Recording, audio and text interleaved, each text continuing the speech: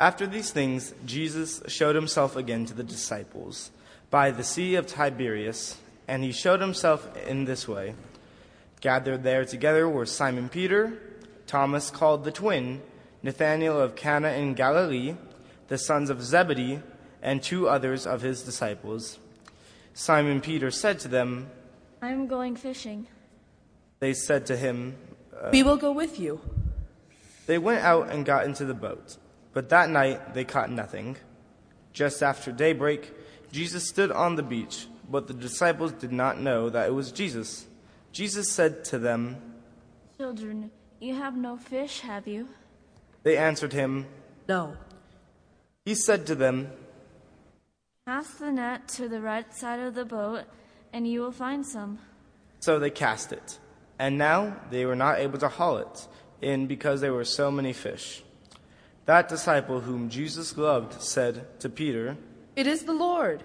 When Simon Peter heard that it was the Lord, he put on some clothes, for he was naked, and jumped into the sea. But the other disciples came in the boat, dragging the net full of fish, for they were not far from the land, only about 100 yards off. When they had gone ashore, they saw a charcoal fire there, with fish on it, and bread. Jesus said to them, "Bring some of the fish that you have just caught." So Simon Peter went aboard and hauled the net ashore, full of many large fish, 153 of them. And though there were so many, the net was not torn. Jesus said to them, "Come and have breakfast." Now none of the disciples dared ask him, "Who are you?"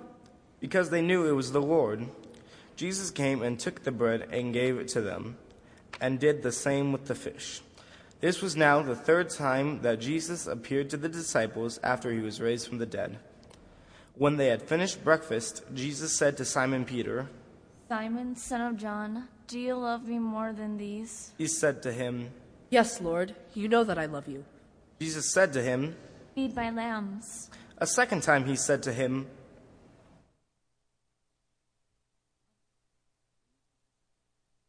"Simon, son of John, do you love me?" He said to him, "Yes, Lord, you know that I love you." Jesus said to him, "Tend my sheep." He said to him the 3rd time. "Simon, son of John, do you love me?" Peter felt hurt because he said to him the 3rd time. "Do you love me?"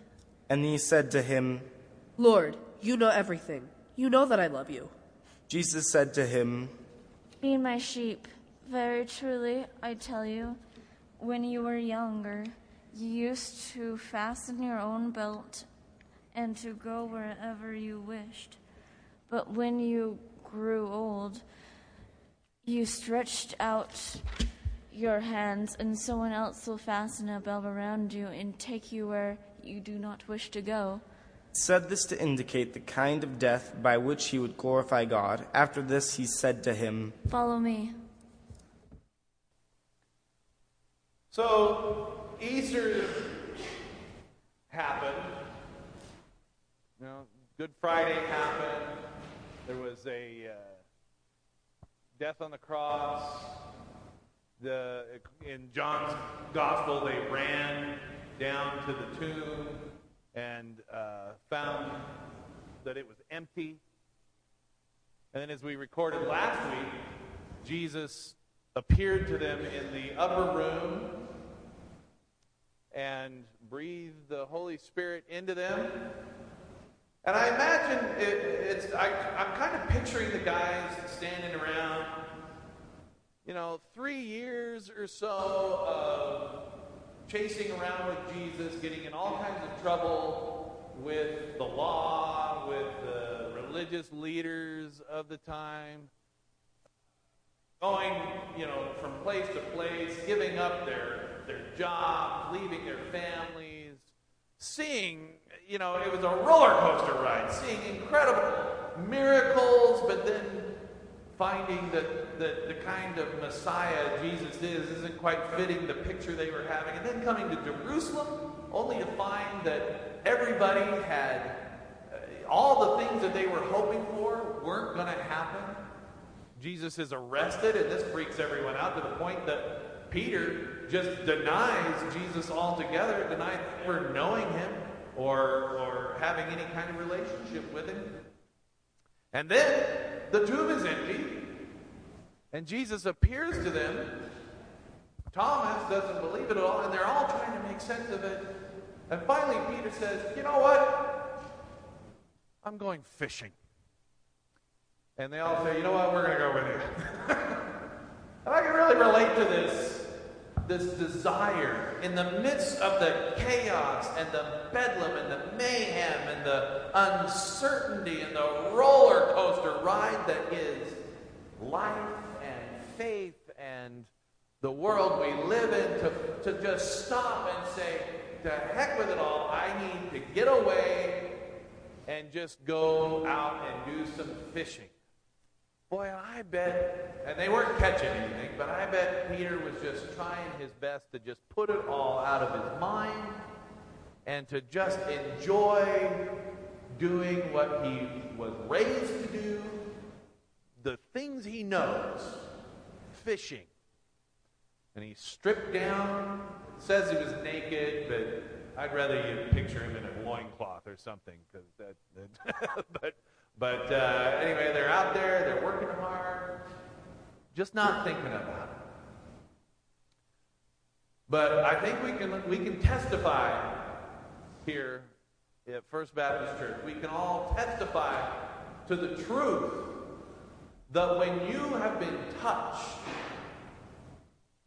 when the words of Jesus have spoken to you, when you have been touched by the Messiah, when you have been healed by the Savior, when you have been called out and redeemed and forgiven by God through Jesus Christ, you can never go back to who you were before. Amen?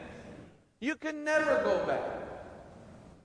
Peter may have wanted to go back and just be a fisherman and forget the whole thing ever happened, but it wasn't going to happen.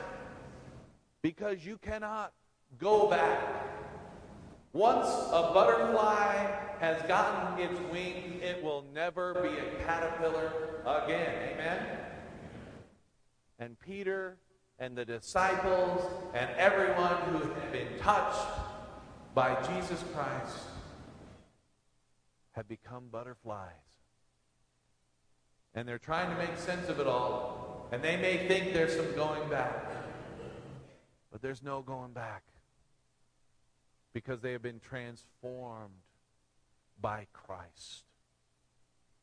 And even when they try, they're not successful. They heave their nets out all night long. And Jesus comes up on the shore and says, How's the fish? You know, people who fish, this is like the litany for fishing, right? You come across another fisherman. What do you say? You getting any? Catching anything? And then you want to know what they're using, if they are, what's the bait they're using, right? But Jesus says, you catching any? No.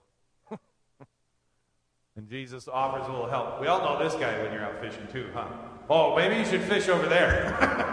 They've been hitting all day over there. And he shows you his string of stuff he caught on marshmallow. Anyway, so he throws it over the other side, and they catch tons of fish, so much so they can't haul it in. The net's ripping. Holy cow, look at this catch.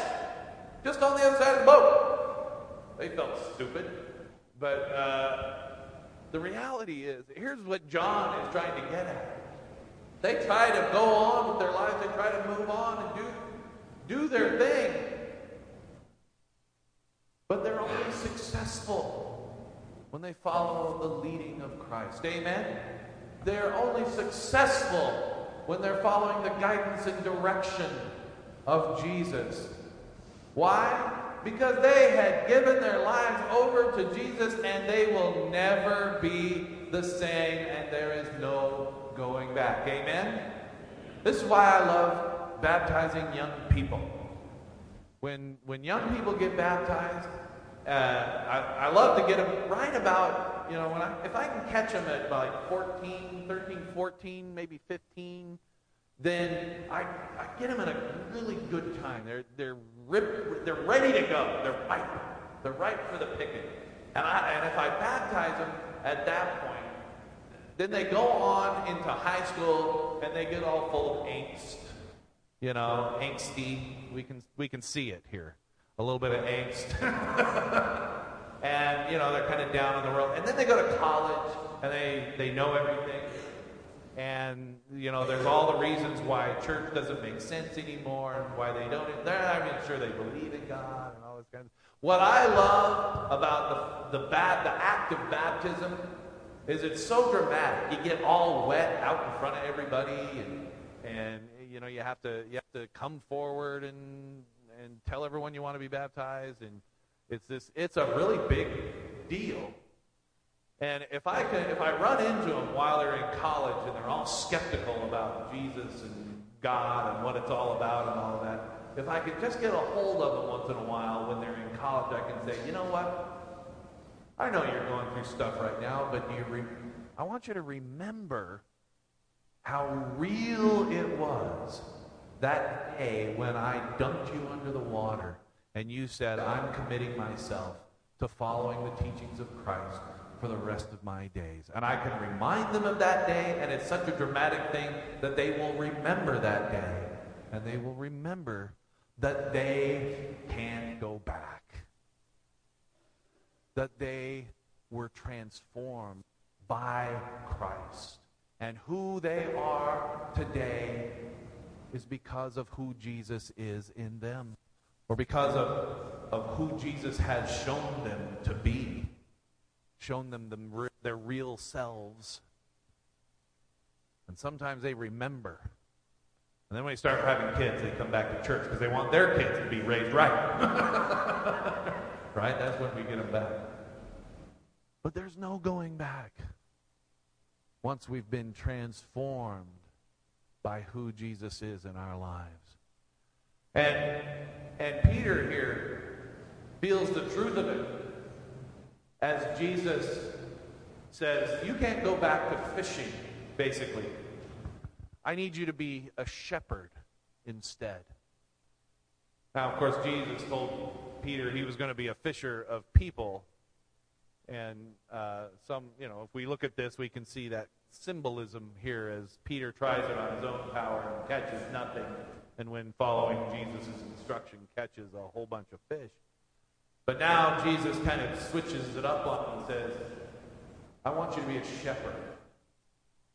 If you love me, and Peter assures him he does. Oh, yes, I do, Lord. I do love you. If you really love me, Peter, if you have been touched by me, if you have been transformed by me, if you owe me a debt of any kind, if you are so thankful and grateful for me, feed my sheep.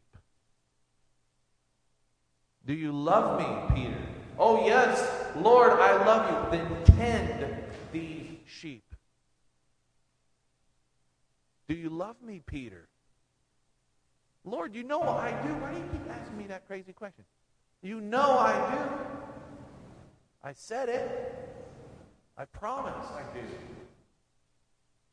Then if you love me, the only way you can show me that is to feed my sheep. As transformed people, as people who can never go back, as people who have been touched, even maybe in a little way. But if you're like me, it's been in a huge way. But those of us, even if we've been touched in a little way, there's no going back. And what is left for us is to feed and tend the sheep. And to live in to that transformation that Jesus brought us to. To live in to that salvation that we have experienced, having come to know the teachings of Jesus as being transformational. To live into that kingdom of God that Jesus lived for and died for and rose again for. To live into it.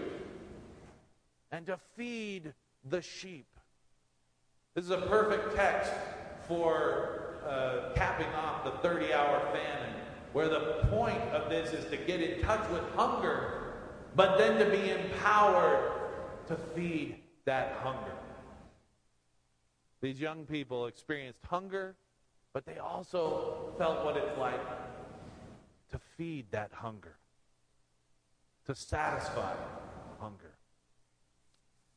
We're all called to that. And maybe we thought we were something else.